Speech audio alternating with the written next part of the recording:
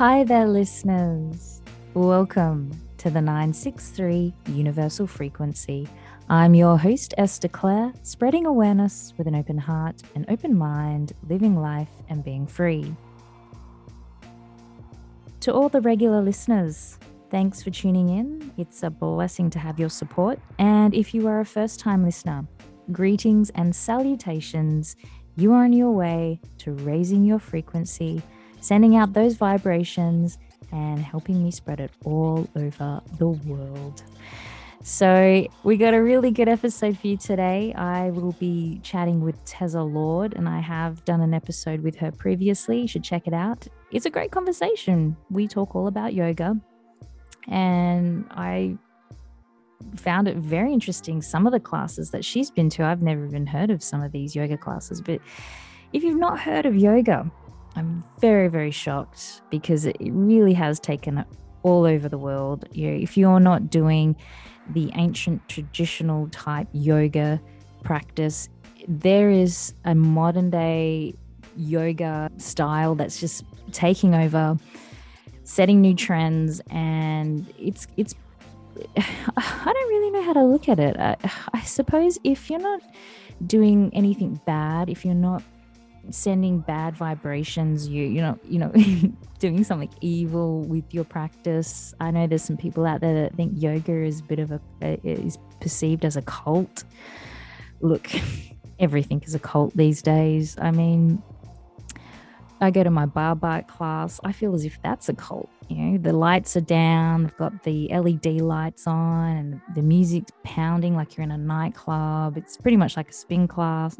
So I started to look into different types of yoga classes that there are. And Teza, as I said, does explain some of the classes that she's been to, but I found a few that I had to look into further because I thought this is kind of out there. But, each to their own. And I guess if you're making money off this type of practice, and that's fine. Like I said, as long as you're not hurting anyone, spreading bad muju frequency vibration, I don't have a problem with you. But there is a class called a dogger class. So yes, you can take your dog to yoga. And I even looked up on YouTube to see if this is a legit thing, and there are YouTube channels out there with instructors showing you how to teach your dog how to do yoga, which I found surprising. I think it would be very frustrating. You'd have to have a very obedient dog, I think, to to teach them how to do the poses. But I think you should check it out if you're interested. And there is one called Voga. Voga is striking poses, like Vogue poses. It's like an 80s dance craze with Madonna songs. So strike a pose like Vogue. Yes, this is a legit thing. So I don't know if we've got anything like this in Australia. I don't believe we do. Snoga, this is yoga that combines snow sports. For example, skiing, snowboarding, or snowshoeing. So you can do yoga, I guess, as you're gliding down the ski slopes of Sweden. I don't know. I think that would be actually pretty cool because you'd have to focus on so many different things as you're going down that ski slope. I mean, that actually would be a challenge. So probably not well known here in Western Australia because it doesn't snow here. But if you're someone that's over east, perhaps you can book yourself in for some snow yoga. Snoga. Stiletto yoga, of course. You cannot have a dance class or a workout class or yoga class without stilettos. So I am not surprised. This is a thing. And I must say, look, wearing high heels and dancing is actually a very good workout. But for yoga, I mean, I think it kind of take away your connection to the ground, because I think you need to have that connection to ground. I know you're on a mat, or if you're in a classroom, you're usually on concrete, but I still think you need to have that balance. And I think it's really important to have your feet in certain positions, because that's part, and I don't think you can do that with stilettos on. So yeah, I probably would not give that a go unless it was for some sort of bridal party. There is also SUP yoga. So that's SUP, stand up paddleboarding. You can do yoga on a paddleboard. So for you paddleboarders out there, you can do poses on your paddleboard. Now, this is kind of cool. And if there are classes out there, I'm sure that they would do really, really well, because you're on the water. It's just a really good environment. You're on a board, good way of balancing. Even though you're not on the ground, you still got that flow of energy of water underneath you. So I think that's pretty cool. There is goat yoga. Yes, you heard me correctly. Goat, GOAT.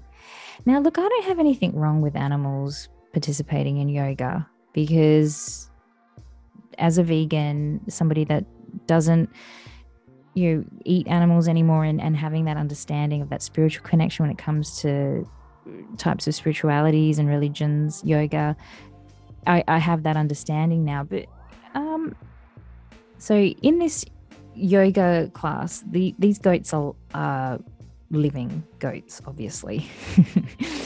You would hope so, being a Indian traditional ancient practice where they are against killing of animals. So yeah, these goats are basically roaming free, and you strike your poses. You're in your yoga position, and they might come up to you, and basically it's just like this kind of connection that the animal has with you. And I suppose because they're so familiar with people and being in an environment where people are doing these poses, the goats just kind of come up to you, and maybe they jump on your back, or I don't know if they jump on your back, but that popped into my head. I envisioned these goats jumping on people's backs. It's crazy, but I think they just basically, they must come up to the people and lie on their mat, stuff like that. I think there's some sort of connection that the goat has. I'm sure there's a deeper explanation, but I just haven't had time to look into it. But I just think it's really quite funny. I think I'm just going to go with what my imagination has created in my head, because I think it's kind of humorous. Now, tantrum yoga. Now, there's tantra, so don't get that confused, because tantra is a yoga there, but this, what I'm saying to you, is tantrum, so TANTRUM. And that is basically just letting out your emotions in your yoga class. I think that would be hilarious. I think that'd be so much fun, to just be in the middle of a relaxing yoga session and someone just starts bursting out into profanity, and I just think it'd just be such an emotional class that I just couldn't help but laugh. But in saying that, maybe it's a really good stress reliever for some people, and it really helps alleviate some anxiety and depression. So I shouldn't knock it. I just don't think I'd fit in very well if I was in that class, because I'd just crack it the whole time. So that's probably not one for me, but maybe for you. Aerial yoga. I've done aerial yoga. I've had a lot of fun with that. I do feel a lot like it felt like silks. I don't know if anyone's ever done silks before, but silks is a form of dance where you use these two silk ropes, and you are pretty much an acrobatic dancer, and it's a lot of fun. Much more than pole dancing. Pole dancing gives you a lot of bruises, and it's kind of just fun to do it with some girlfriends, but yeah, meh. And for all of you men out there that might be a little concerned or feel as if, oh no, I can't do yoga, it's for women. Well, there is Broga. Yes, you heard me, Broga. Broga. Broga yoga. And I think that this is great. If this is a class designed for men to get into their spiritual side, and maybe they feel as if it's not manly to get into the spiritual side, or I know a lot of my guy friends that you say, oh yeah, I do yoga, but I'm just not very flexible, and it's true. You do see a lot of the guys in the class, and they're just not that flexible if they've not done it before, and you can tell that they're hurting. Yeah, why not? Why not go to a broga with your mates, your bros, and maybe get some flexibility happening. There's a lot of different yogas out there. I could keep going on with that, but we really do need to get on with the episode. Teza obviously is going to go into it a lot more deeper, and if you are interested in her technique, you should check out her YouTube channel because she does a lot of free classes, so you definitely check out her YouTube channel. I'd have to say when I do yoga, I do see it as, well, not so much anymore, but I always saw it as a form of fitness, a way to get fit and lose weight. I never really felt the spiritual side until maybe the last couple of years. And I think that's because a lot of the time I'd practice yoga at home. So when you're at home, you can really research the moves a lot more and you've got more time to connect. Whereas when you're in a class, you kind of got to do the move and then get to the next move, and the instructor just cares about doing the class and can't really, and it's not the teacher's fault, but they just don't have enough time to tell you everything about this pose and what it means and how you should be feeling. And so anyway, I'm going to start rambling again as I usually do, so I'm going to try and hurry up my intro. But I guess the reason why I wanted to do this episode is because I feel as if yoga is very contextualized. There is just so many different yogas out there, and I think people are changing. A lot of people used to say, oh, that's wrong, that's right.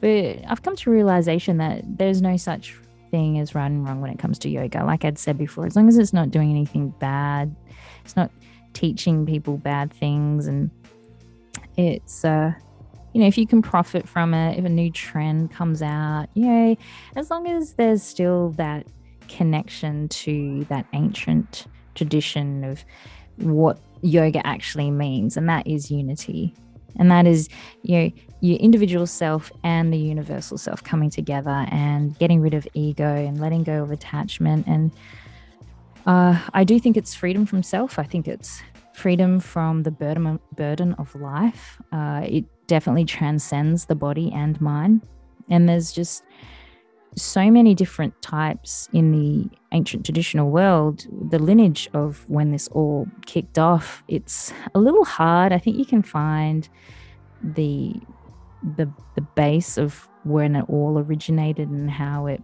progressed, but I don't think anyone has the answer to who created it other than where it originates from, and that's in India. But there's just so many different people that are involved in the making of this practice that you have to do a lot of research to know who kicked this all off. And I don't think we'll ever know. But you've got Hatha, you've got Bhakti, Karma. You've also got Tantra, Raja, Nada, Kundalini, and Kundalini is one that I actually really, really enjoy. Kaira, And I think I've forgotten one. Jhana. That was the other one, I think. I'm pretty sure it's Jhana. And so all of these main yogas are actually all interconnected. So yoga is really quite a broad practice. And I think it's definitely one of those philosophies where you can come into any one at any point and start off kind of anywhere, really. I mean, I don't even think you need to start with breath anymore. I feel as if breath is just a focus point. You can start from anywhere. You can start from actually just doing the positions, and then maybe work on breath afterwards, and then maybe learn about your chakras. So yeah, I do think it's a really good philosophy. I think it's really good for the body, mind, and spirit, which is why I decided to do an episode on my podcast for it. And if you have any questions, please just send it through to the 963 universal frequency at hotmail.com, and I will catch you at the end. Joining me today is Teza Lord. And if you haven't been following the podcast, or if you are a new listener, Teza Lord has done an episode on the podcast before, and it's number 22, Hybrid Vigor, Awaken the Animal Spirit. But Teza, could you just tell the listeners about yourself and who you are and how you came to be Teza Lord? Well, Esther, thank you so much for having me back, and welcome to everybody who's listening, because we are all connected. We are all family. I feel like everybody is my brother or my sister. And that attitude is a direct result of having committed myself to a life of the spiritual journey. And it came to me as a child, actually. I mean, I just felt there was something special going on. And even though my parents did not foster this magical connection with nature or events, and especially deja vu, I was having feelings like I've been here before. Like I know this person. I've seen them in a dream. I felt like I was on my own as I had these experiences. But as I got older and I realized there were other people who also had this feeling, I discovered that my birth family really wasn't nurturing that side of myself. So I shot off from my birth family and I pretty much was a rebel. I mean, they were quite worried about me. And my parents actually thought I was a little crazy. But, you know, a lot of people think other people are crazy if they don't fit into the little slot that their family had designed for them. And I certainly did not do that. And so even my name, Teza, is a spiritual name I gave to myself at a certain age when I realized, wow, I am really committed to this way of life where everybody is connected. We are all one through our consciousness, through our energy, through the love emanating from our hearts. And so I changed my name to Teza, which actually came from my surname. My surname, when I was a child, my maiden name, because Lord is my married name. What a great married name that is. I like that last name, Lord. Yeah, I know. My husband, Carter Lord, I said, wow, that sounds like a movie star. So I became Lord 30 years ago when I married my husband. But before that, I was Teza Bates. And so before I became Teza, I always went by my surname, which was Bates. And people would meet me and I'd say, hi, I'm Bates. And they'd said, Bates, what kind of a name is that? I said, well, that's my name. And then when I finally realized I wanted to commit to this new way of life, which was to really embrace the fact that this is a spiritual experience we are having on earth in the physical being, I heard Spanish-speaking people call me Bates in Spanish is Bateza, they called me. And when I heard Teza from Bates being Bateza, I said, that's me. Mhm. So 40 some years ago, I legally changed my name. And my parents were not happy about that. But they actually, had to get used to it, because when you change your name, you have to stick to your guns, and you change everything. You change your, birth certificate. No, you can't change your birth certificate. You change your passport and driver's license and all the legal papers. So whether or not people are going to call you your new name is up to them. If they're clinging to the old way, they want to cling to you as the old way. But when I announced I am now this new person that has a new attitude, and it also coincided with me stopping alcohol and drugs and doing a lot of self-abusive things with mind-altering substances, which I was exploring quite a bit. That signified the day when I committed to living a sober life and really diving into my practice of yoga and meditation. And so that's who I am. But I've also, who are we? When we say, who are we? Most people say, well, I'm not what you think I am. And today I know that this person called Teza is not who I really am. All of us are not who we think we are. We get into this energetic thing when we explore the spiritual side of life. And so I write and I art, and I'm a spiritual activist, and I spread this consciousness throughout the world the best that I can by doing, just like we're talking today, podcast. And my husband and I have our own podcast, Z Lord Podcast. And that's how I keep myself busy. And I do yoga every day. What attracted you to yoga? What was the appeal? Okay, so today we're in the 21st century. This is, what is it? It's May 13th, Friday the 13th, Friday the 13th. 2022. So just imagine a little kid who's like 15, 16, 17 in the 60s, in the early 60s, and they have severe pain from scoliosis. That was me. I really suffered a lot from having a bent spine. And I just had to tape myself. I would hold onto a windowsill and have friends pull me by my legs to try to straighten my spine up. And sent to doctors and chiropractors, nobody could help me. Until finally somebody said, why don't you try this? And handed me a book of yoga. So in the 60s in America, there were no yoga classes. It was very, very, very rare. Nobody practiced yoga. Yoga was new to the States. There were a few very quietly practicing people, but I certainly didn't know them. And so I was a freshman in college in Boston at the time. And even in Boston, there were no classes in 1964, 1965, 1966, when I was there in college.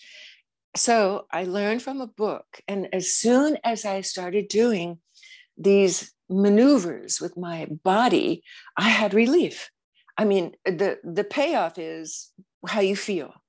So my very first experience was, oh my goodness, I finally got rid of the terrible nerve pain from my spine. I knew nothing about yoga except they were exercises. So a lot of people today, they will go to a yoga class in 2022 to get buff, to be strong, to have really tight abs, and to bring themselves into something a little more workable in their lives rather than going to the gym and pumping iron or running a marathon. It's today considered one of the modalities of exercise. But little did I know, and little do most people know when they enter a yoga class for the first time, that yoga is much, much, much more than the physical exercises. The physical exercises, what we call asana, which means the way you move your body, is just to help you to become comfortable so that the body can be relaxed when it goes into meditation. That is the purpose of the physical poses. But a lot of the teachers don't even know that, because today all you have to do is pay some money and do an online course and you get certified and you can be a teacher. But people who, like myself, who are lifelong yoga practitioners, we know that without doing the physical poses, it's very difficult to maintain a meditation position for much longer than a few minutes, because you get stiff and you get crimped and you have cramps, and you want to be totally unconscious of your body when you go into the spiritual realm of connecting with universal consciousness, which is called meditation. So the physical aspect of yoga, which is how to move your arm and your leg and your heads and coordinate everything with your breath, is just the tip of the iceberg. The depth of the yoga practice is far, far, far, far, far more reaching than the physical. And it's okay to start with the physical because it's enticing to have a beautiful body. And yoga practitioners have these long, lean muscles, as opposed to the short, kind of pumped up muscles that you get from doing weightlifting. Totally a different kind of physique, as you probably know, because you practice, right, Esther? I do. But in Yes. saying that, I go to yin flow yoga classes and some Kundalini, but I don't actually know what all the poses are. I don't know what they all mean. I'm always following a instructor. And so, undoubtedly there is just so much ancient knowledge and spiritual connection, breath work, opening up the chakras. So to say I practice it, I feel as if I don't do it all at once, if that makes sense. So I might do breath work and meditation here. I might do some of the yoga poses here, and then maybe if I'm feeling up to it, I'll do everything all at once. But yeah, when I say practice, I seem to dabble in a lot of different types of yoga styles. Well, guess what? As a gift to the world, I put up on my YouTube channel a 7-series class, which is totally free. And it's all about the exploration of exactly what you said. It starts with the very simplest introduction, going through the chakras, explaining about different poses. And it's a very simple approach. It's not at all, one of these acrobatic type of things that you see on Instagram where everybody's just flipping out and, going to extreme poses. So, and I've also written a book called In the Eye, and I is spelled the letter I, like A, B, C, D, E, F, G, and then I. So the book is about introducing yoga and what it means to very distressed girls who are in jail. And I volunteered to teach them yoga and meditation while they were incarcerated. So it's not really about the step-by-step asanas, but it's about like what yoga does to transform fear and anxiety into trust and love and connecting to our higher self. So yoga, basically, the word yoga is a Sanskrit word, and it means to yoke ourselves to something, which means to have a discipline. So right away, a lot of people get scared, like, discipline, oh my God, discipline. That means that you have to approach it not as a frivolous thing, but as a discipline. Like if we are going to brush our teeth, that's a discipline. We do it every day. And if we don't brush our teeth, one day we feel yucky because our teeth really need to, have the sweaters scrubbed off. You just feel better when you have this daily discipline of brushing your teeth. And yoga is about that because it's a body, mind, and spirit discipline. You can't just do yoga with your body. You have to combine it with the stillness of your mind, which is through the breath, by focusing on the breath, Every movement is with the breath. And then your spirit automatically becomes shiny and sparkly, and it becomes part of your experience.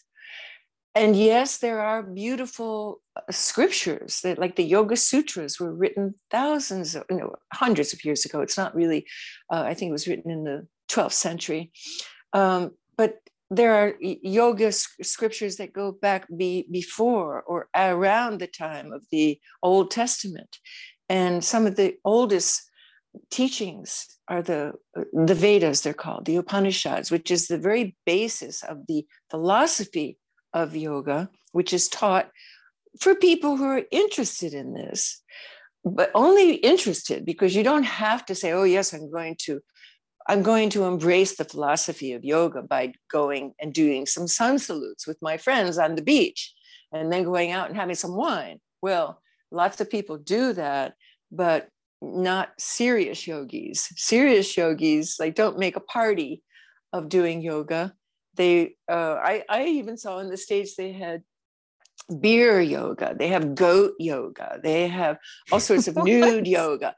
Yeah, like beer yoga. I mean, hello, they're actually sipping beer as they're doing, stretches with their arms. It's ridiculous. But that would be really popular here in Australia. Oh, I know. Beer yoga.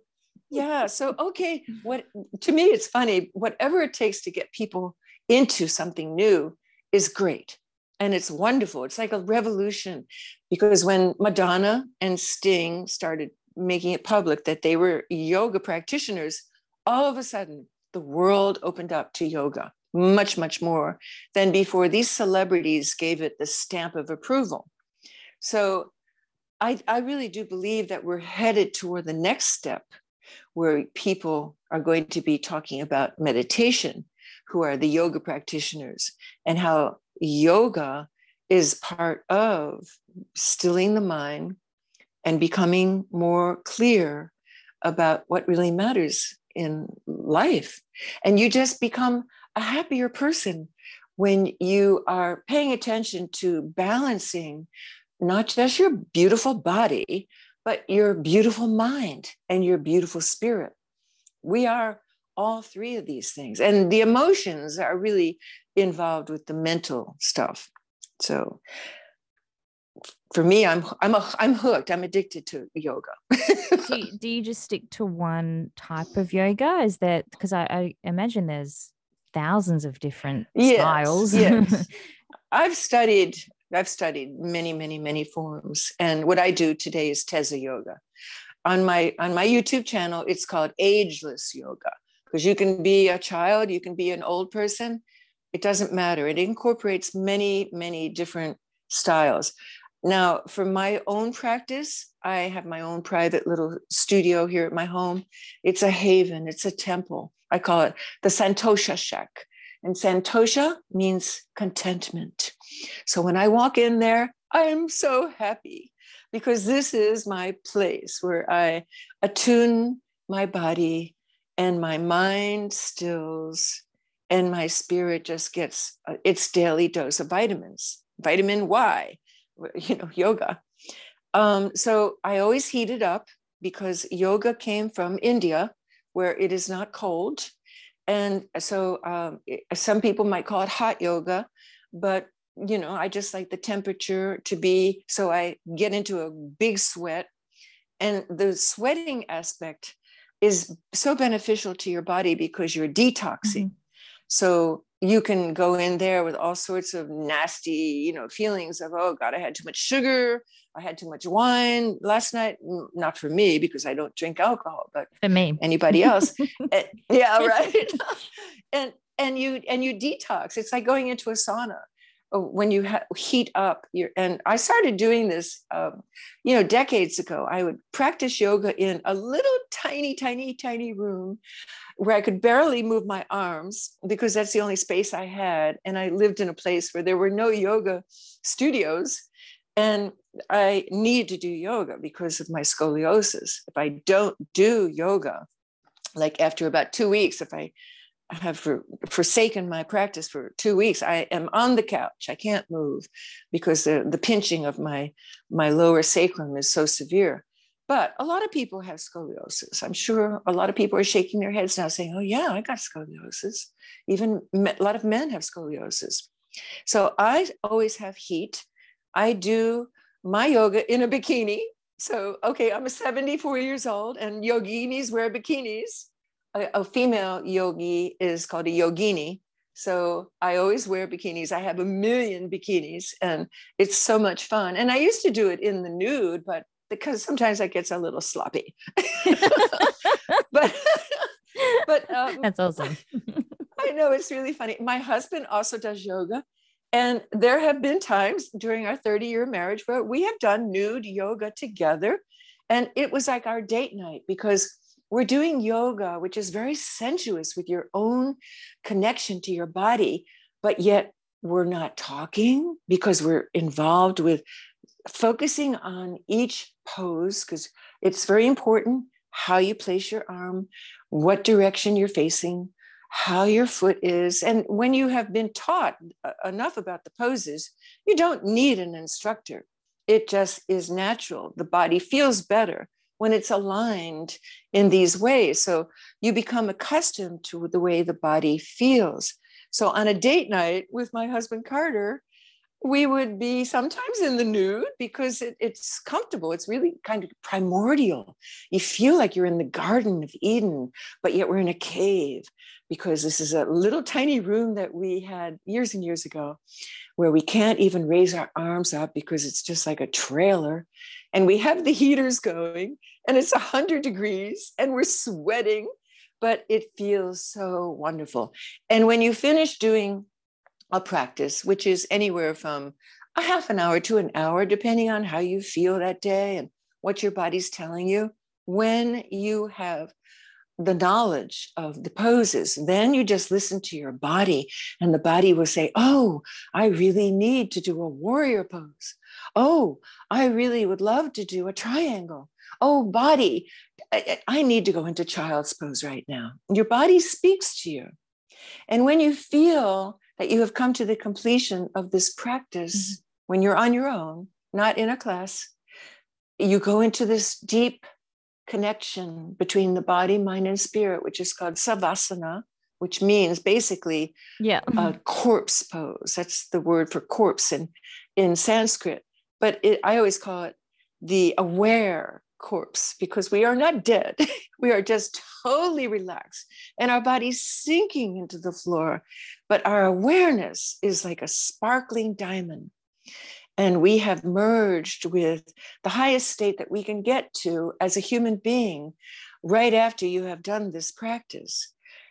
And you stay in that meditative state for as long as you want. Some people would be just a few minutes. Some people will be longer. And then when you are ready to leave, you just feel like, you know how a washcloth, when it's filled with water, you wring it out and it's totally dry. That's the way your body feels. Your body feels like, wow, every single little ache, every single little crease has been ironed out and I am good to go. I would like to know because first off, for me, this is an accomplishment. I can do the crow. Now, I don't know the proper terminology for that, but I'm happy I can. I think it's Bakasana. Bakasana. Okay. But what does it mean if you can do this? Because all I'm excited about is that, yeah, I can do this. But then I think, what is this move actually doing for my body? Okay. So that's a very specific question. So the crow, it's funny, my mother was a farmer and when she saw me doing the crow, she said, oh, I've done that since I was a kid. I call it the chicken. It kind of does look like the chicken. Yeah. And a lot of these poses come from people observing animals, like the snake pose. It's called the cobra. Mm-hmm. It actually looks like a snake rearing up. That's one of my favorite. And the crow pose which is really an accomplishment. Bravo for you, Esther, Thank because you. it's It took an me a really advanced long time. pose. Yeah, it's an advanced pose because, okay, let's break it down. Let's scientifically analyze it. First of all, in order to do an advanced pose, you have to have achieved focus. You have to know that your eyes can't be all over the place. You can't be checking out the guy next door or the gal next door saying, am I better than her? Or is she doing it better? You have to not look anywhere because your gaze, which is called drishti, which means the focus of your eyes, controls how your mind is. And when you're drishti, your eyes are focused on one tiny little spot, which in the crow is on the floor. Yeah. So you're focused on one tiny little spot. It could be just a mark on your mat or just a drop of sweat that you just, or whatever. It could be a thread or a leaf. One tiny little spot. You're focused on that because you can't do the crow unless your mind is totally focused. Absolutely. So that's the first thing. Right? Mm-hmm. Isn't that true? Yeah. If you were thinking, oh my God, I've got to go out and get ready for dinner. Oh, I didn't, brush my teeth this morning. Whatever. If you're thinking about anything else, you cannot do the crow. You really can't do any of the basic poses either. I could never. I was always thinking, does my ass look fat? And I could. And then just one day, I just didn't think about that anymore, even though I was in a room full of women. Isn't it weird? Yeah, but it's true because that was your mind that was wandering. And no, it's very true because a lot of people will say, oh, I've got to be better or at least as good as, because people are so used to being competitive in our Western world. Yoga is totally non-competitive. And until people realize that it's just about you and your relationship to your experience as a human being, people won't get it. They won't be able to do the advanced poses. So the achievement of actually getting to an advanced pose like crow. So here we go. We're starting with the breath. So first you had to learn how to focus on the breath so that you're actually aware of it being part of each movement you do, and you're breathing in and you're breathing out in a regular kind of fashion. And your mind can either be focused on the sound of the breath or on a piece of lint that you see on your mat with your eyes. But between the focus of your eyes and the sound of the breath leading you, you have stillness. So in order to do a pose like the crow, you must be still. So then you're talking about your hips, because the crow is you bend your hips and you're getting your hips wide. So if you have a big ass, it's going to look even bigger. So, and thank God we have these beautiful asses, because the more we do poses, they get like really good looking asses, not these floppy little things. You get Jennifer Lopez asses. So your feet have to be in a certain position, which is close to you, but kind of opened up. And your arms have to be in a certain position, because if you don't know where the arms go, you can't do it. It's almost like a mathematical formula that you're doing with your body, because it's a perfect geometric configuration that every human being can do, because unless, of course, they're missing a limb. If you don't have 2 legs or 2 arms, you would have to adapt, but you can always adapt. So you're putting your arms down on a certain place, and you're actually, even the way I teach crow, is the index fingers have to be pointed straight ahead. They can't be out. I don't know if your teacher is that kind of a teacher who incorporates even where the fingers go. Yeah, so if you have your fingers out, your pose is going to really hurt your hands. You'll probably get carpal tunnel. And so your index fingers are an extension of your forearms. And whenever you do anything on your hands, and so you got your hands in a certain way, you got your feet in a certain way.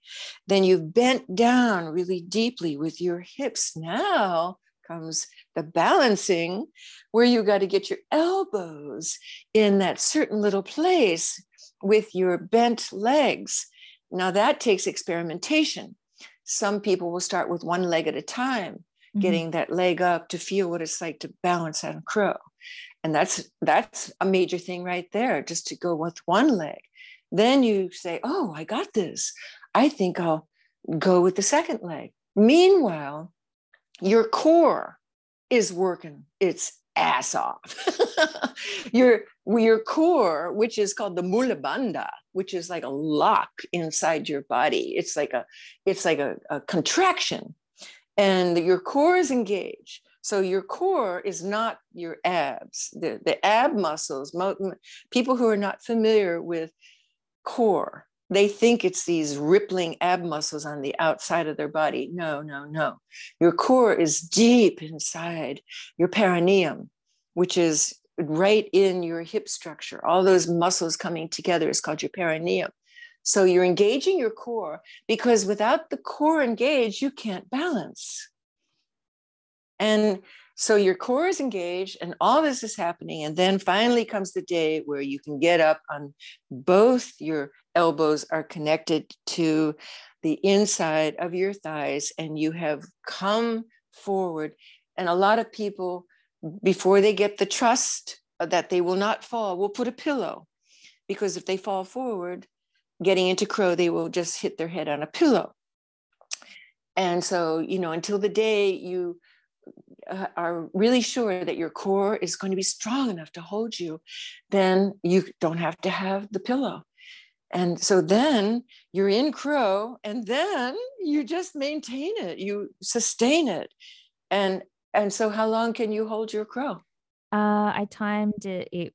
I can do just past. I definitely got over a minute. So I think it was a minute and 10 seconds. That's awesome. That's really wonderful. Yeah. Yes. And so the next step will be your side crow. No. Side crow. Oh, no, the side crow. when I learned how to do the side crow, wow, it was like flying, because the side crow is a totally different animal than the crow, the forward crow. And yes, a minute is great. You don't have to go to 2 minutes. You're ready for the side crow. And it's a tricky pose. And I hope you have a good instructor who can teach you that. If not, you can look up YouTube's. There's so many people who offer free instructions these days. But the side crow was a big achievement for me. And I must tell you, I'm ending this conversation with dissecting that particular pose, which I'm reminiscing because I have a broken femur.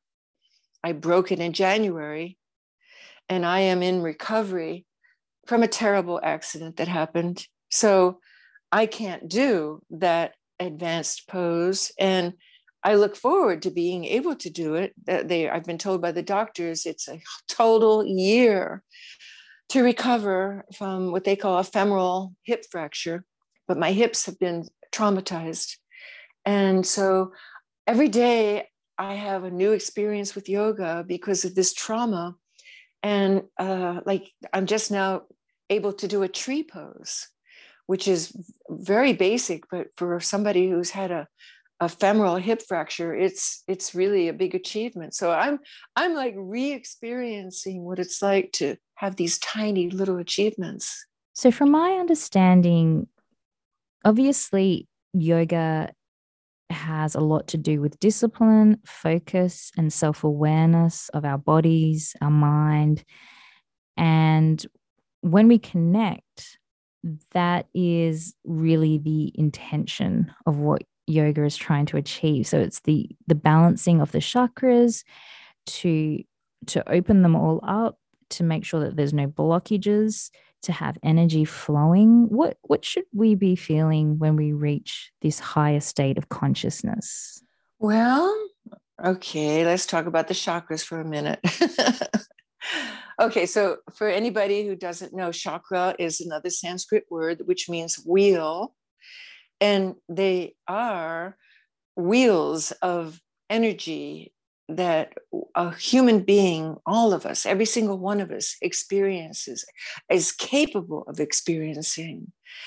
And some of us don't experience the higher chakras, which is the spiritual realm, but we all experience the first chakra, which is at the base of our spine. And it is an energy source, which is all concerned about staying alive. So everybody alive is experiencing survival. They know how to feed themselves. They know how to not walk into a burning house, hopefully. They know how to not jump off a cliff with rocks down below. That's first chakra stuff, to stay alive. The second chakra is about the creative force, which has to do with procreation, which is sex, and spiritual creation, which is creativity, like making art or writing books. It's that much of a human yearning that the second chakra awakens in early life. The third chakra is right around your belly button. It's called the solar plexus. And that's when a person owns their own power, because a lot of people give it away. They don't trust themselves. They become psychic doormats, people pleasers, etc. So owning your own power is the third chakra, the level of awareness. The fourth chakra is when your heart opens. And the heart is the connection to the higher chakras. The heart opens when we are wanting it to open. First of all, we really want to have more depth to our living. And we're ready to get rid of judgment and blame and shame and all that negative stuff that keeps the heart closed. Once the heart has been opened, and when mine opened, I could feel it. It was like these rusty gates going. Yeah. I had such a closed heart chakra. And when we do back bends in yoga, automatically the heart is opening. So that's why a lot of people, when they start doing back bends, they cry and they start freaking out and they have emotional experiences because the heart is opening without them even knowing it. So once the heart is open, then you come into the higher chakras, and the throat chakra is next. The throat chakra, right after the heart has been opened, means once your throat chakra is open, you no longer can live in untruths. You must be aligned with truth. And it even sticks in your throat if you try to be deceitful or playing games with yourself or lying to another person. You are aligned with truth.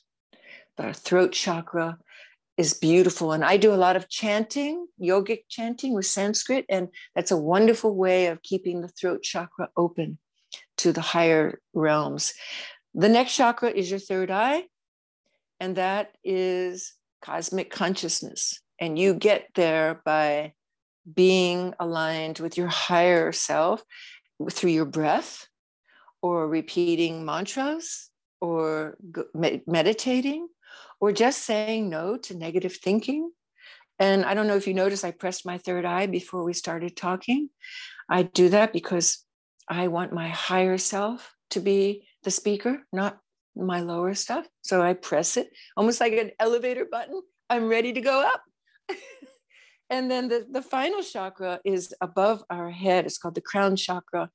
And that is when we have gotten everything aligned and we are just in God consciousness. So that explanation is a journey that does not happen like in one yoga class. Right. Or it's a life journey, or it could be an awareness journey. But some people, it could happen in one yoga class, but that would be quite remarkable. And they would be considered like a very not special person, but they have done a lot of work preparing for that. They have eliminated a lot of negativity in their life. If you go to the scripture, Yoga Sutras, which is what yoga philosophy is based on, there are no more than 7. that the scriptures talk about, the sages talk about. Now, somebody's saying, oh, but there are really 41 chakras. Well, they put some spin on something, like the beer yoga people or the goat yoga people, or even laughing yoga. I mean, laughing yoga is kind of funny, but my husband and I laugh so much that we laugh at laughing yoga. And we, What's laughing at? So you're literally it, laughing as yeah, you're doing the moves? you actually, I have a friend who's certified in it. And so I know about it. It's, you actually go into a class and, okay, everybody, let's laugh. And there was a really funny movie I saw where this woman who was distressed. It's a current movie, and she goes into a laughing yoga class in England, and she starts crying because her life is a mess. And the instructor says, "Can you leave, please?" It's like, it's so funny. She got kicked out of the laughing yoga class because she started crying. I can imagine that would make you feel really good. Laughing makes you feel good anyway. And then on top of that, with your yoga poses, moves, I can imagine. Yeah. When you think about it, laughing is really like pranayama. It's breathing. You're like, it's a form of cardio. You're doing, yeah, you're doing your laughing stuff, and you're breathing in a more vigorous manner. Mm-hmm. And for people who don't laugh a lot, I mean, it's really good to try it. And it definitely changes your mood. So my friend who became a laughing yoga instructor, I mean, she wanted all of us to go to class to kind of support her. But it was just like, come on. I mean, I laugh so much. I don't want to go to a class and laugh and laugh. I mean, to me, when I do my yoga, it's not that it's serious. I dance a lot. I put music on. I love yoga type music, and I dance, and I start doing poses, and I start being like this dancing goddess, and I'll do yogic things while I'm dancing, and I'll do ab work, rolling my muscle like a belly roll, because that's part of a yoga asana for the stomach, is actually like belly dancing, rolling. You mentioned a couple of new age styles, but what's the weirdest and wackiest yoga style you've experienced? Oh, well, the beer yoga was pretty weird because, talking as, I mean, I'm a sober person, and everybody I know who's a serious yogi, they really don't even drink alcohol because it's not mandatory. But if you are a person who meditates, which serious yogis are, alcohol just puts a block. It just is like a brick wall between you and your higher consciousness. I've experimented with this. I know. I'm not just talking from a book. I mean, I was a serious drinker, but I was also learning to meditate in my earlier years. And I realized I can't do both.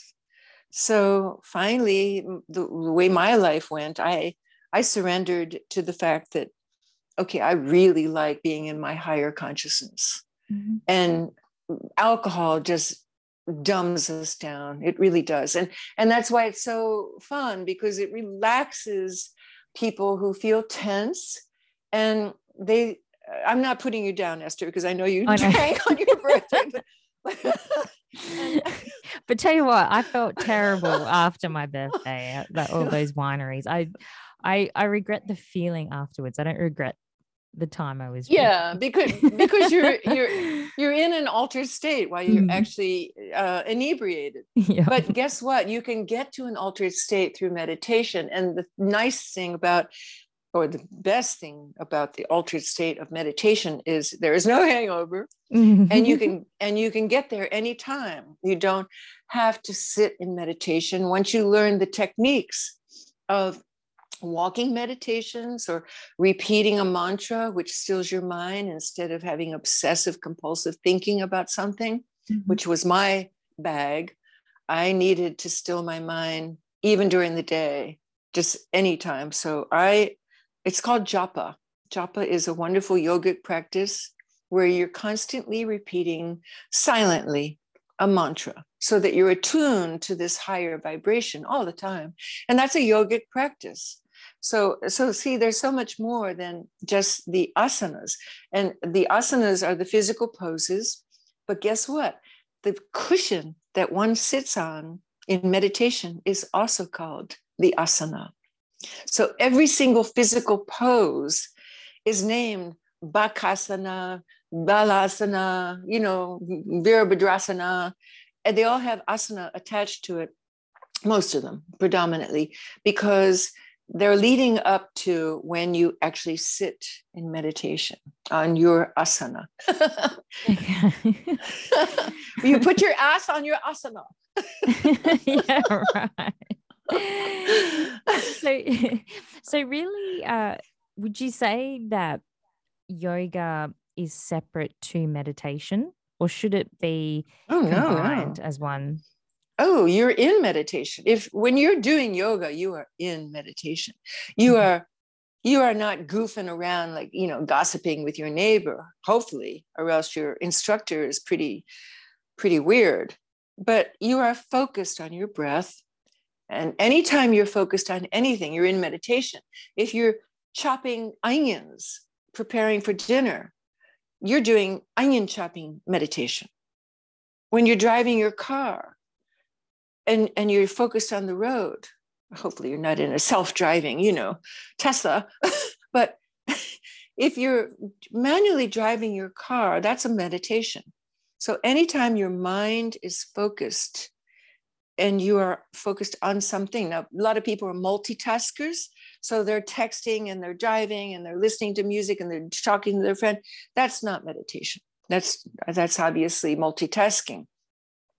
But when you're absolutely one-mindedly focused, that's meditation. So when you walk into a yoga class, you're getting ready to participate in a group meditation with other people. You said you turn up the heat when you do yoga? Yes, I do.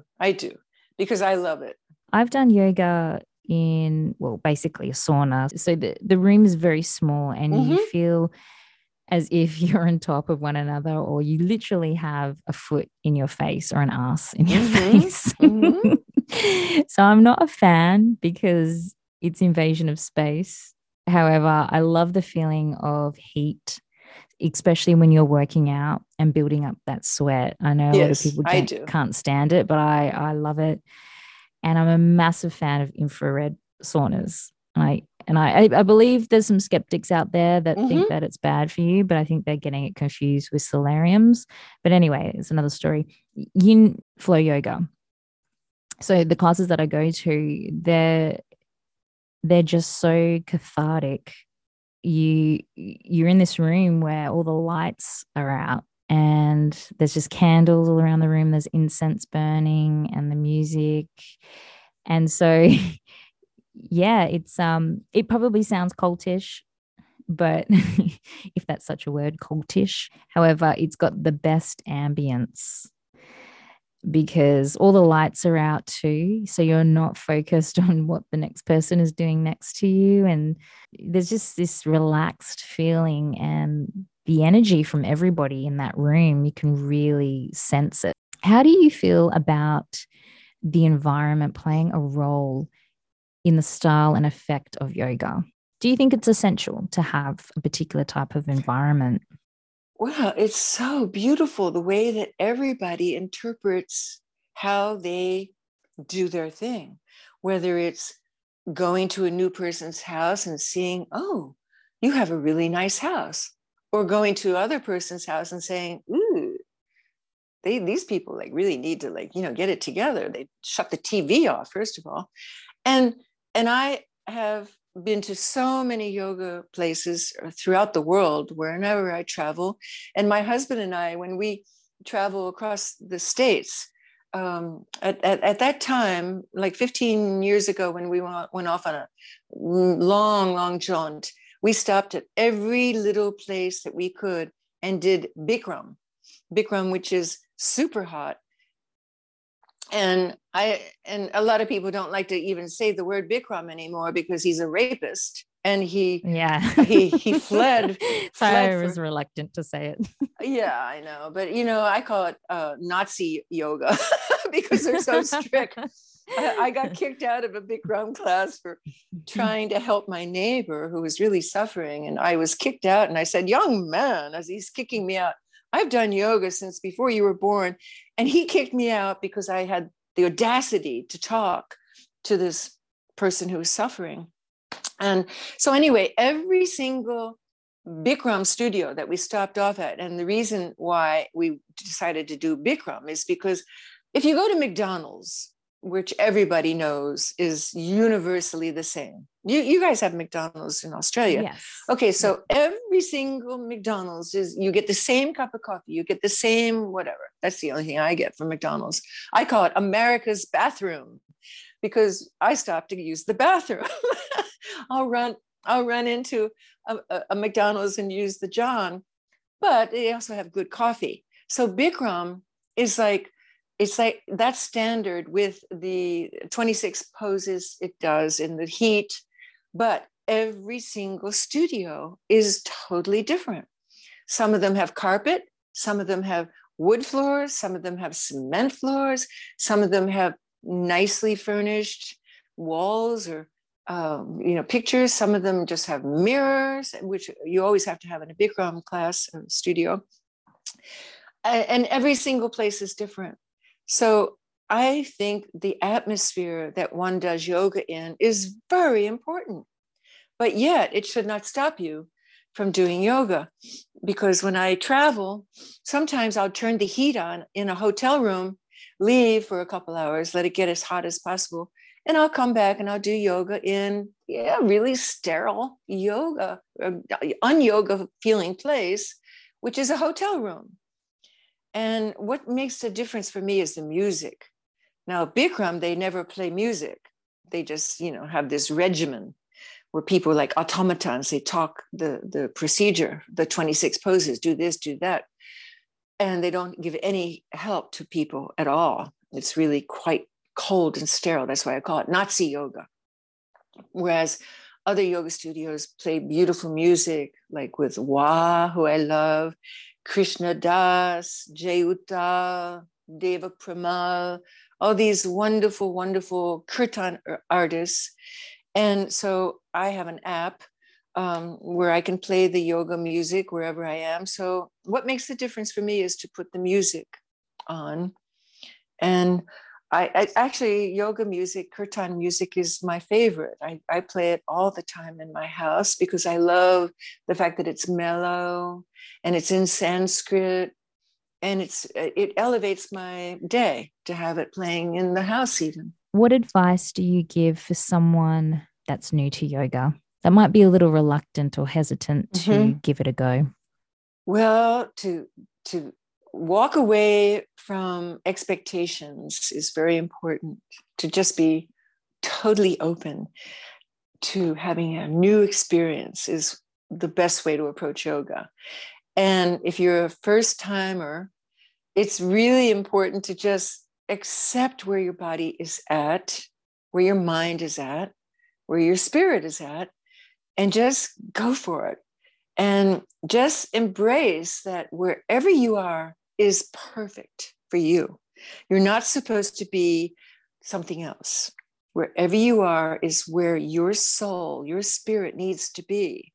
And if you have a desire to elevate your spirit or to strengthen your body or to have peace, more peace in your mind, then you know that you came to the right place, to a yoga class, rather than to get involved with a gym, weightlifting, and having a trainer, and even Pilates. I'm sorry, folks, but to me, Pilates is derivative. Mr. Pilates took yoga, the essence of yoga, and took away the spirituality and said, okay, here are exercises that I can give the dance world, because that was his world in New York City, and do these exercises, whether you have a machine or on the floor, but it's totally devoid of the spirituality of yoga. So somebody who's doing Pilates has not yet embraced the spirituality of their own lives, because that's why they're attracted to Pilates. Yeah, I did quite a few Pilates classes, and I did find it more of a physiotherapy modality. So rather for people that may have injuries Yeah. and use equipment to help help you do that. I think it's a pretty good way of doing that. But yeah, there's no real spiritual connection working with a machine rather than your own body. You're not using your individual self. Yeah, right, exactly. And more power to them. That's where they're at. And so I want to use the word Shakti. Do you know the word Shakti? Isn't that the goddess? Shakti means divine energy. Well, there was a very famous author, Shakti Gawain, who wrote some awesome books. She's no longer with us, but she's Shakti Gawain. That actually was her name. Her parents named her that. Shakti means that you feel this energy you just can't put your finger on it. It is so special that, like, when you meet a person and they just like, wow, they're exciting. That's Shakti. That person has Shakti. And you go into a house and wow, you really love being there. That's Shakti. And Shakti is divine energy. That means that there's a really special connection with the higher realms, the higher vibrations. So for me, I'm very sensitive to the Shakti. And if I'm in a situation where the Shakti is diminished or denied, I don't want to be there. No, same. Yeah, you can feel it. Well, it can drop your energy, your mood as well. Exactly. I feel like sometimes those people are vampires, emotional vampires, and they can just they call them psychic vampires. Yeah. And those of us who are attuned to the higher vibrations, we can sense those psychic vampires more rapidly than other people who have not yet attuned their consciousness to the higher realms, which anybody can do if they want to. It's not like we're so special. We just made the choice somewhere along the line saying, I want that. And what's next for you, Teza? How's the new book coming along? Is it ready to rock and roll? Well, the Shakti, woo! The Shakti is rocking and rolling. I'm telling you, the Shakti is so intense in this new book of mine, which is fiction. It's the first time I've allowed myself to go into the fiction realm, because all my previous books, I have 4 books out, they're all nonfiction, which is to serve a purpose, to document my journey, to document my vision, my feeling of oneness with all in creation. But this new book, I'm not going to say its title yet, because somebody might steal it, but it is about the divine mother, the female power, the female Shakti, because Shakti is always personified as the feminine force of the universe. So it is a fictional story about how the divine mother delivers us a message here on earth that we must get our shit together, that we must all wake up, that we must participate in the healing of this planet now, right now. And it's very imminent and it's very powerful. And it all takes place around what happened at 9/11. And I'm ready to publish it. And I'm going to be sending it out to publishers and representatives. And I'm just doing the very finishing touches. Plus it's illustrated. All my books are illustrated. So when I was on this camping trip, I came back from just a couple of weeks of camping, I started the illustrations, and boy, talk about the Shakti. When you're in flow with the divine energy, which is the Shakti, things just happen. So I knew what the theme of each of the illustrations would be, because I had a list I took with me. And I sat down and I said, wow, I wonder if I can do this. These are like really big things I'm trying to put into picture form rather than writing about it. And I just would close my eyes and wait for not so much of a vision, but an urge to just start. And the vision might be like a glimpse, like I see a glimpse, and okay, I've got the courage to start. And I would put my pen on the paper and what happened was just miraculous. I mean, I did 5 of the 12 illustrations already in sketch form, and I just was mind blown. And that's because that's what happens when you align yourself with the Shakti. Teza, I got to get me some of that Shakti. When's the book out on shelves? Well, it should be sometime this year. That it will usually, if the publisher will put a date, but I'm just in the mode where I'm shopping for a publisher. So anybody out there, if you are looking for your next wonderful addition to a spiritual line of books, get in touch with me, TezaLord.com. Fantastic. That's awesome. And how was your camping trip, your 2-week trip? Oh, it was so much fun because, I had this brokenness and we were living in a van, and I was really wondering, like, how am I going to be with my broken, femur? But it's exactly what my body needed, because when you're living in a van, you're moving your hips in a way where you have to climb in and climb out. And, it's not like just having the luxury of a beautiful home where you just plop yourself into a chair or go to bed in a regular bed. So my hips just said, wow, thank you so much. And I just accelerated my healing. And when I left, I was on a cane, and I just stopped using the cane. Okay. All right. Yeah. So I'm very happy. I'm very pleased. Okay. Didn't see any Bigfoot? Well, where we went, Bigfoot, we were exploring Native American Apaches. Wow. Where they lived. We went to a very, very specific place to explore the history of the Native American tribe called the Apaches, which is southeast Arizona, bordering the Mexican border. So we were following the trail of Cochise, who was this very famous warrior, and the very last of the Apaches was named Geronimo. And so we were following the story and the history, and it all had to do with American history of our days right after the Civil War, and before the West really became populated. There was a real big conflict going on between the indigenous and the colonials, as you know, because that also happens everywhere, where the colonists come and they want to wipe out the indigenous. So it was a very sad story, but we wanted to know the truth about it.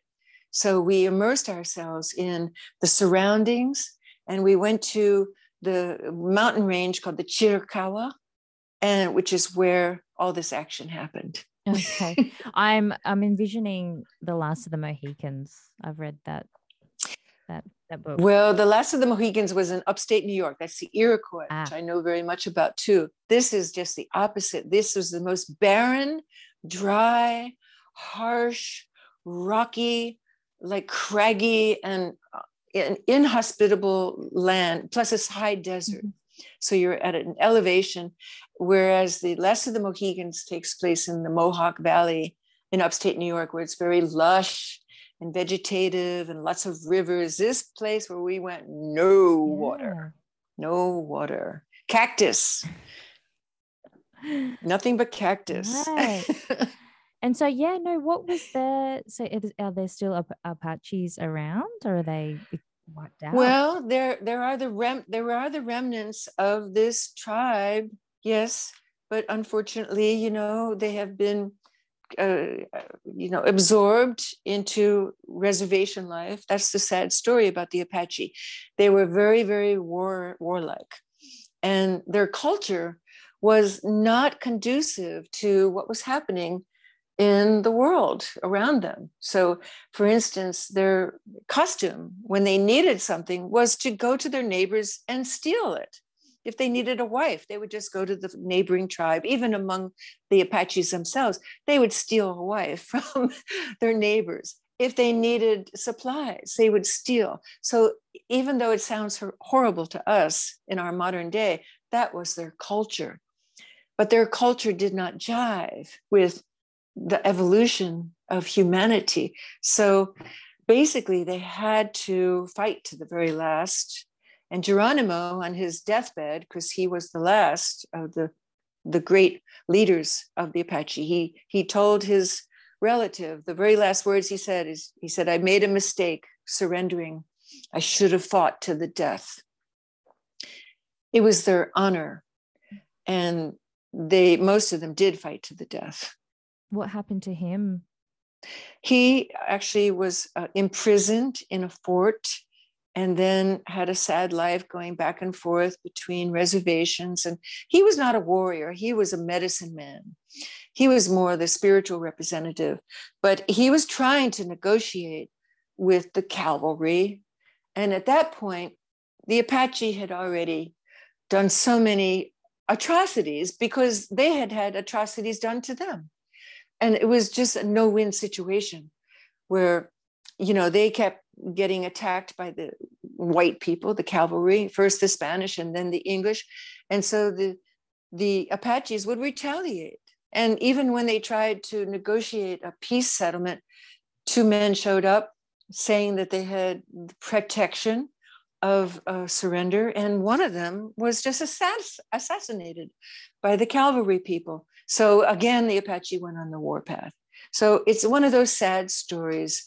And many indigenous people have these sad stories where if they can't assimilate into the new society that is surrounding them, they had to either be broken or annihilated. And so there's nothing happy about this story. So we wanted to honor Cochise and Geronimo's people by following their story and really trying to understand how it happened. And it was like not so much a history thing, but I love the indigenous people and they have a lot to teach us. But I also know that being a yogi, you have to be flexible in life. You have to be able to bend and to be in the flow of life. And when things are changing, like when the computers came into the world, so many people said, "Oh, I'll never have a computer." Well, I never did. I said, I'm going to embrace computers and get my message out to the world instead of just this little tiny town that I live in. So unfortunately, the indigenous people with the Apaches did not do that. And so most of them were annihilated.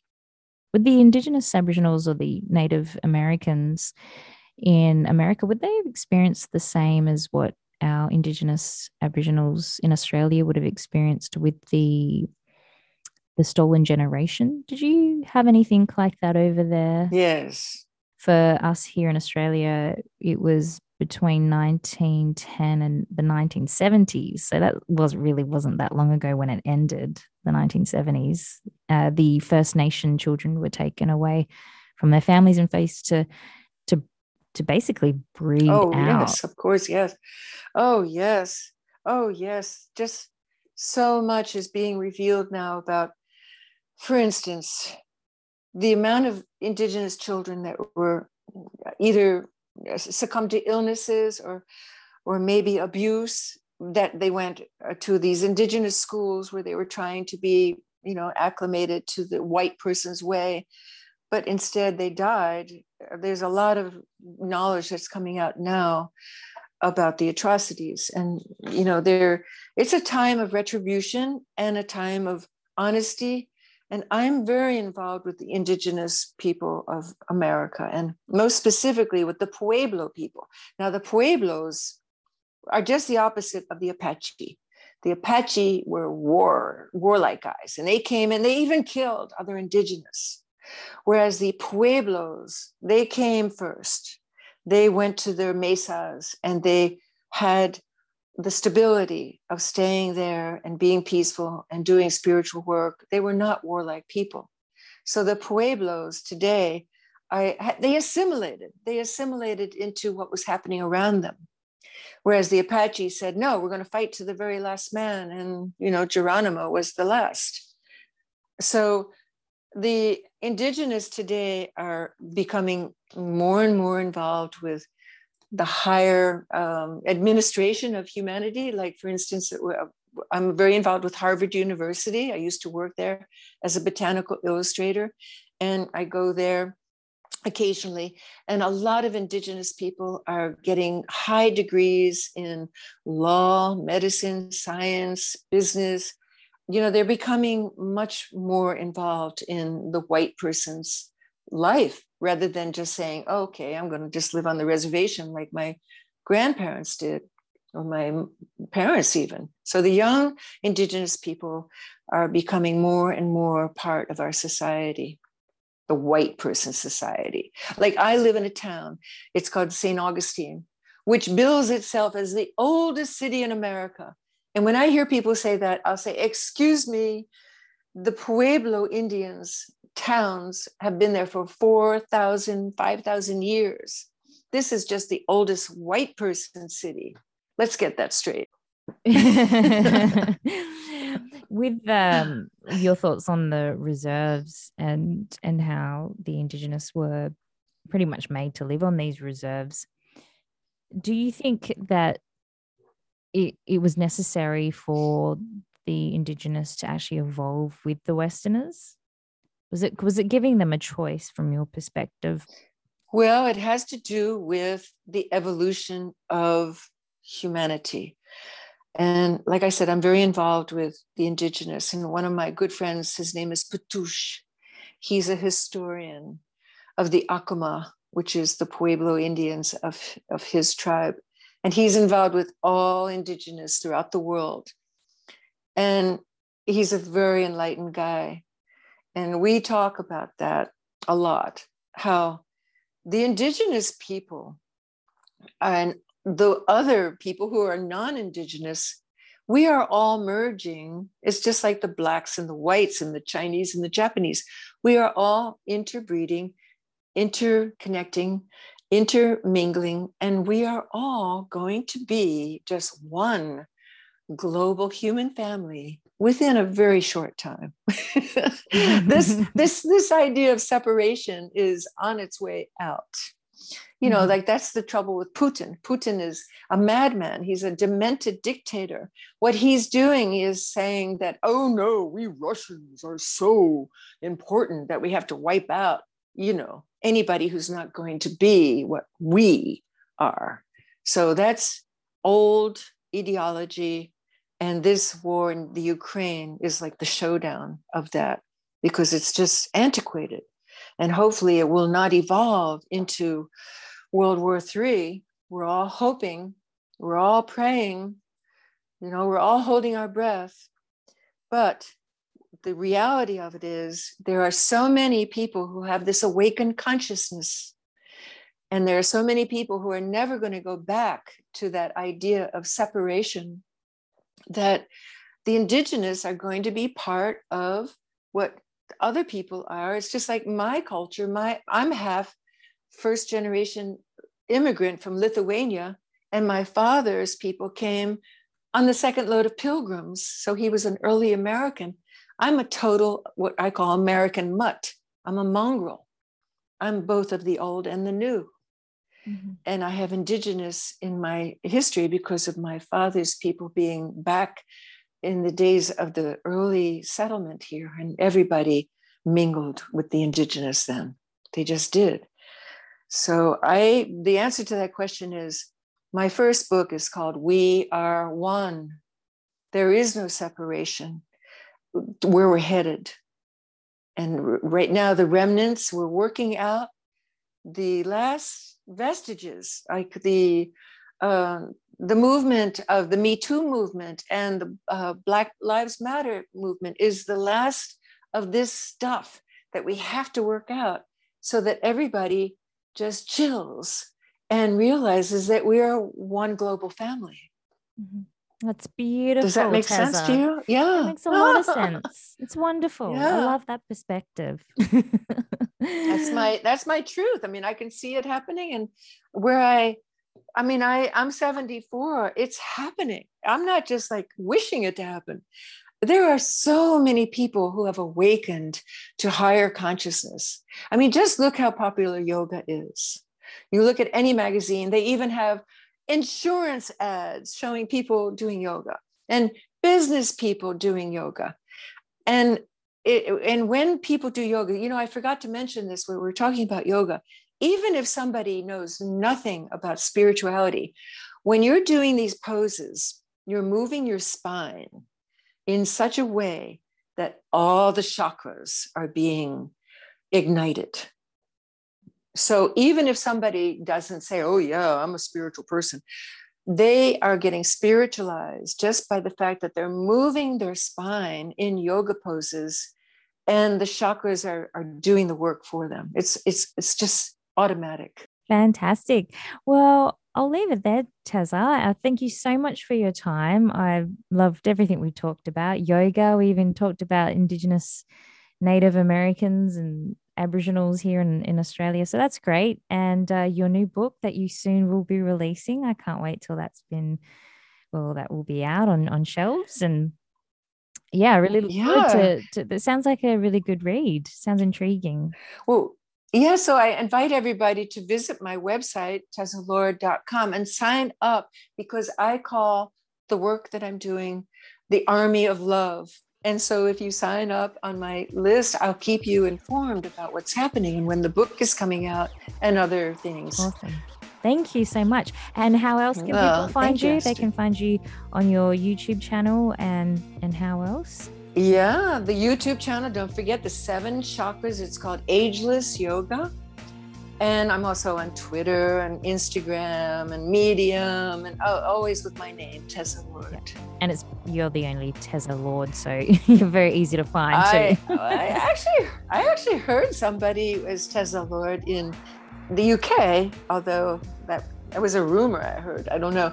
But my name is spelled with a Z, Teza. I think it was a Tessa, which I always correct people when they call me Tessa. I'll say, no, I got a Z in there. Z Lord. Z Lord is the podcast. And that's another thing. The podcast is really a fun thing, because my husband and I are really, we have a good time, you can tell. And we talk about, we talk about pretty serious stuff, but we always have a really interesting slant on it. And, I never thought I would ever find a man who was so interesting, but Carter and I have been married for 30 years now. And it's just like, wow, it's like I just met this guy. He's so interesting to me. All right. Well, thank you, Teza, for connecting with me. And it was a wonderful chat. Thank you, Esther. And I look forward to hearing from you again in the future. Okay. Well, thanks so much for having me. I really appreciate it. Well, that concludes the episode with Teza Lord on yoga, divine flow of the Shakti. And remember, people, have an open heart, have an open mind, live your life, and take your dog to yoga classes. Or why not get naked? Get naked and do yoga, or get into some stilettos and do some yoga classes. Why not go to beer yoga? Go to beer yoga, go get drunk, do your yoga poses. No, don't do that. I think that's actually very bad. Bad idea. That is bad juju. That is bad frequency vibration. Do not do it. It's wrong. I'm putting my foot down on that one. Do not do beer yoga, please. Anyway, have an open heart, have an open mind, live your life, and be free. Thanks for tuning in.